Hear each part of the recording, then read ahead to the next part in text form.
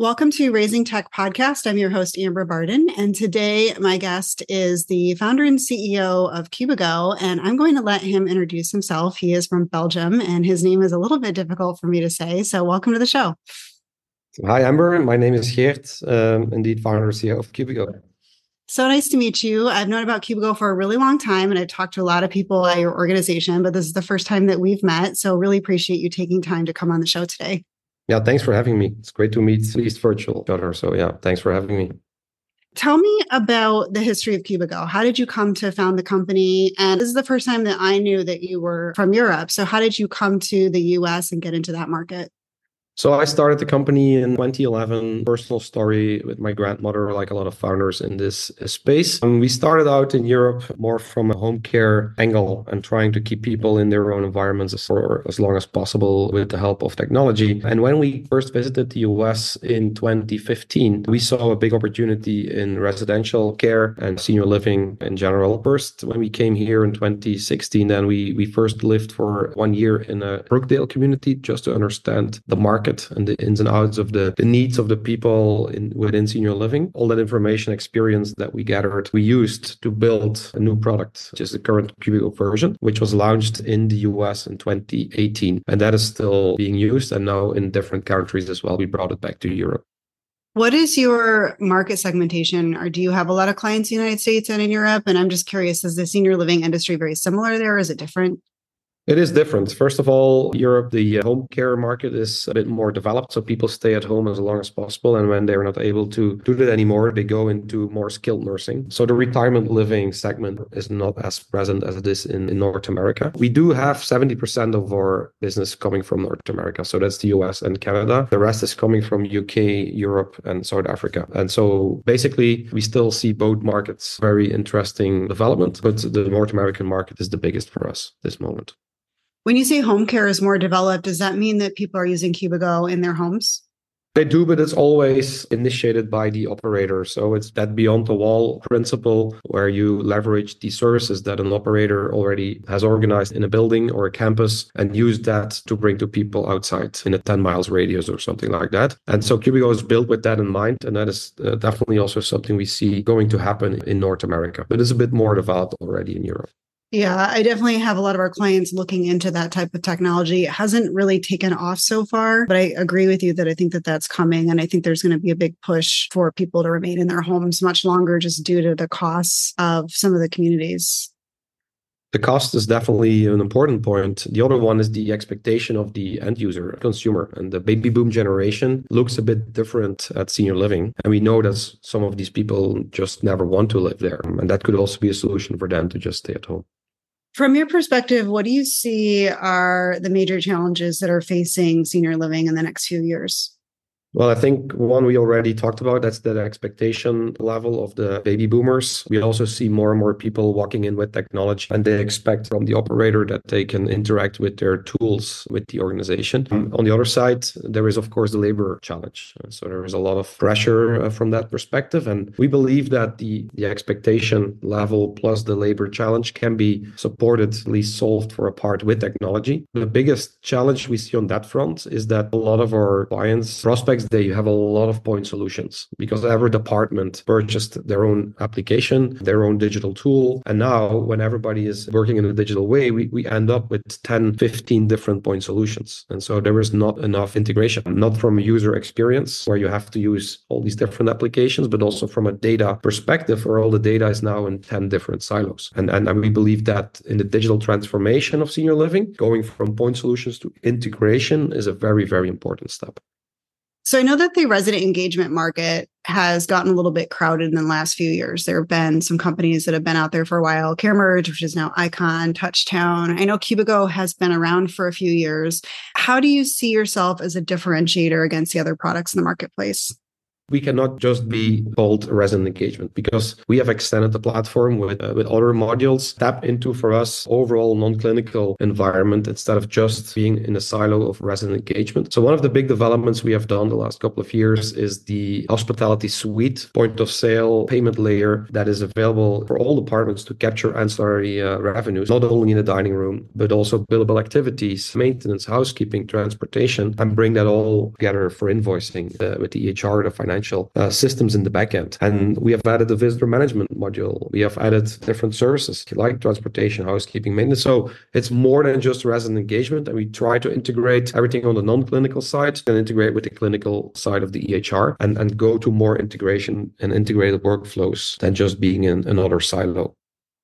I think a big part of that, and it's related back to what you're saying with the data analytics, is integrations with other systems in the marketplace. And I agree with you. I think there's a huge lack in the industry right now of centralized data and KPIs. And it's something that really needs to get addressed. I feel like the entire industry is really far behind other industries with being able to just have key data at your fingertips. So how are you addressing integration and data analytics through your platform?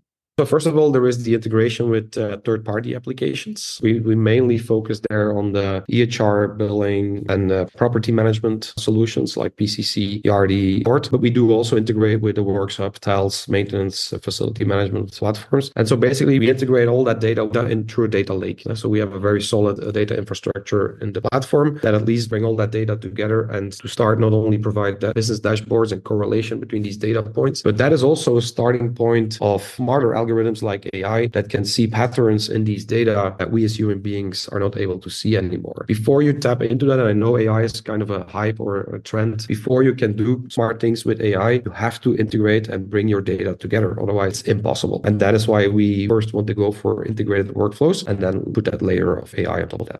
Can you talk a little bit more about those integrated workflows? What does that mean for a community in their day-to-day?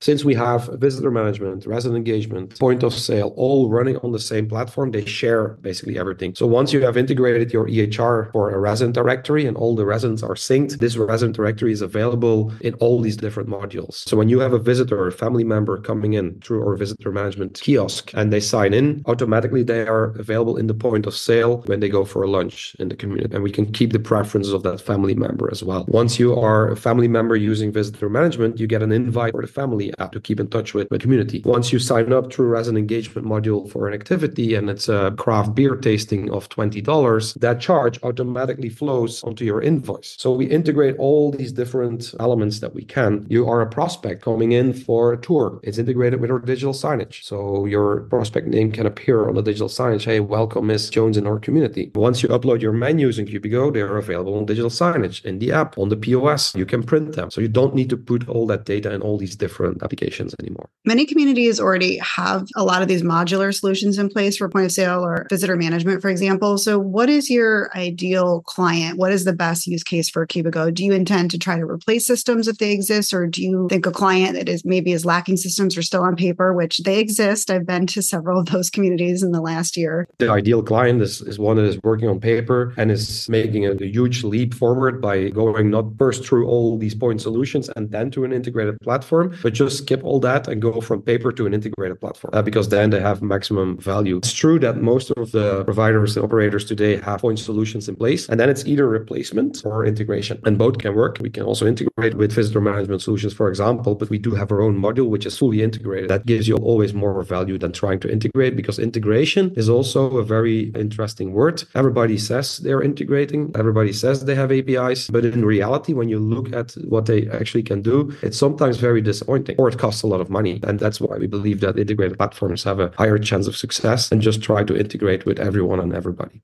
Definitely, that's true. I always advise our clients when they hear the word integration to really ensure they understand what does that mean, what exactly are the data points, and how do those data points translate back and forth, and how does that actually happen? Is it automated? Because I've had some vendors say they have an integration and it turns out it's an actual CSV file that has to be manually uploaded. Yeah, another example is a maintenance request, right? You do a maintenance request and then we integrate with the maintenance team. And we do that by sending them an email. Well, that is not an integration for me. An integration is you as a resident create a ticket in Cubigo. It flows automatically in Tels or the Workshop. It creates automatically a ticket in there. When a technician in Workshop or Tels changes the state of the ticket or has another question or additional comments, automatically that flows back to the resident interface with a notification. Resident can answer that, goes back again, and so forth. That is a real integration, not just an email that is pushed to a team member.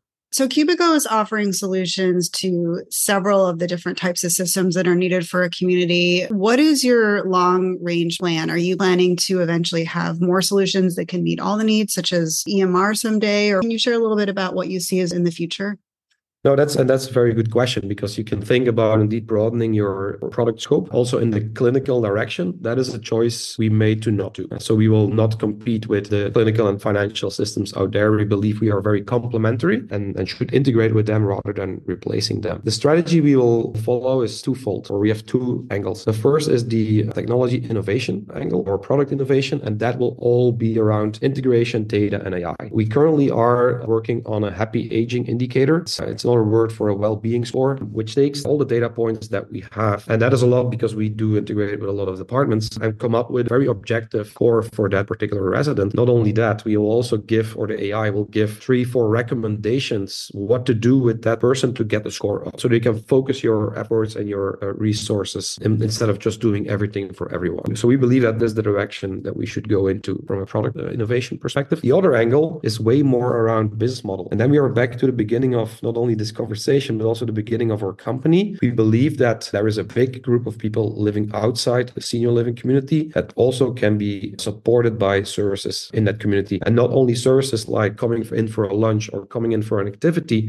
but also the social side and being part of a community, being part of a group of people while you still just live in your own house. And that beyond the walls concept is so prevalent in the UK and Europe. Also, the opportunity of being a global company, of course, that we can bring these best practices from one part of the world to the other one. And so the US, Canada is maybe not fully there yet, but I'm sure in the next 5 to 10 years, that business model of beyond the wall memberships is coming up. And if you have all the experience and the product built out around that, well, we can be a very interesting partner for companies that are looking for that type of new business models. So when you think about the biggest challenges and threats facing the industry right now, do you believe that those are related to your long-term strategy?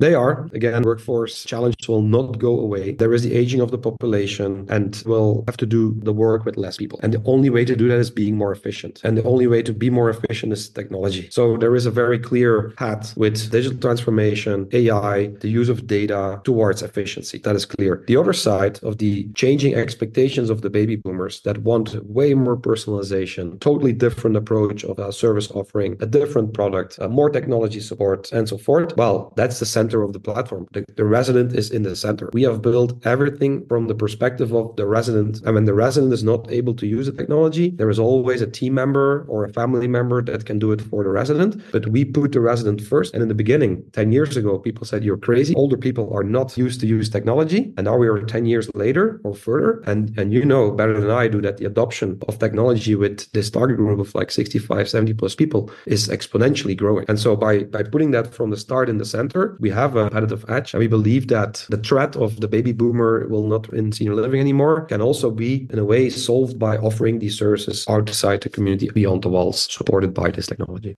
What do you think a community should know if they're thinking about implementing a solution like Cubigo? What should they consider in terms of preparation, and what would be the biggest successes to an implementation? At the same time, probably our biggest challenge today in selling Cubigo is that we are not selling to one department. We are selling to an organization. That means that you have to have your different non-clinical departments on the same page. When you go from fragmented ecosystem of apps to an integrated platform, because everybody has to tap into that platform with their department. So it's a challenge and an opportunity. If you are successful in that as an organization, and that's typically driven by an operational leader, COO, or VP of operations. If you are successful in that, you have a way more streamlined organization. But to get everybody on that same page, it takes time, and there is a bit of change management and leadership that is needed to do that. I would say that is the most successful clients are the ones that are having the leadership and change management capabilities to bring the partner departments on the same page and go for a more integrated platform than they had before.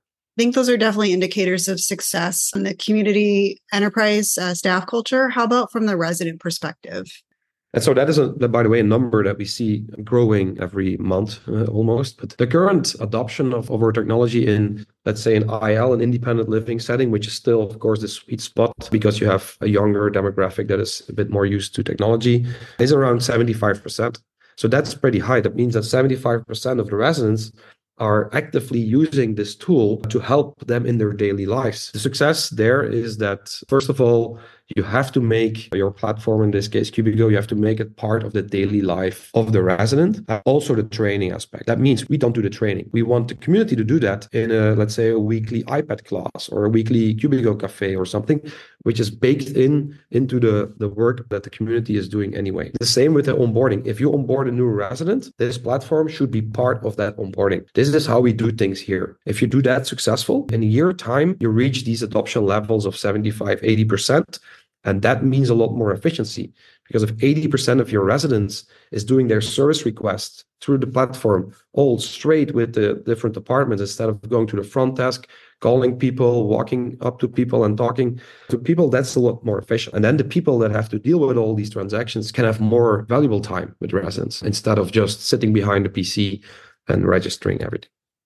When you say 75 to 80% adoption, is that independent living or is that community-wide in SCCRC? Independent. That's independent living. In assisted living, we see that dropping to like 50%, something like that. Sometimes a bit less. It depends, of course, also on where the community is located, the average age and so forth. But on average, I would say 40, 50% in AL.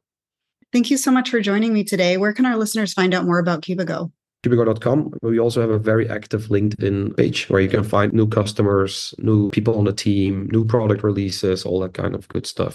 Thank you so much for joining me today. Thank you, Amber. Bye-bye. And listeners, if you'd like to provide feedback on this episode, or if you have ideas for an episode you'd like to see, you can find us online at raisingtechpodcast.com. Thank you for listening.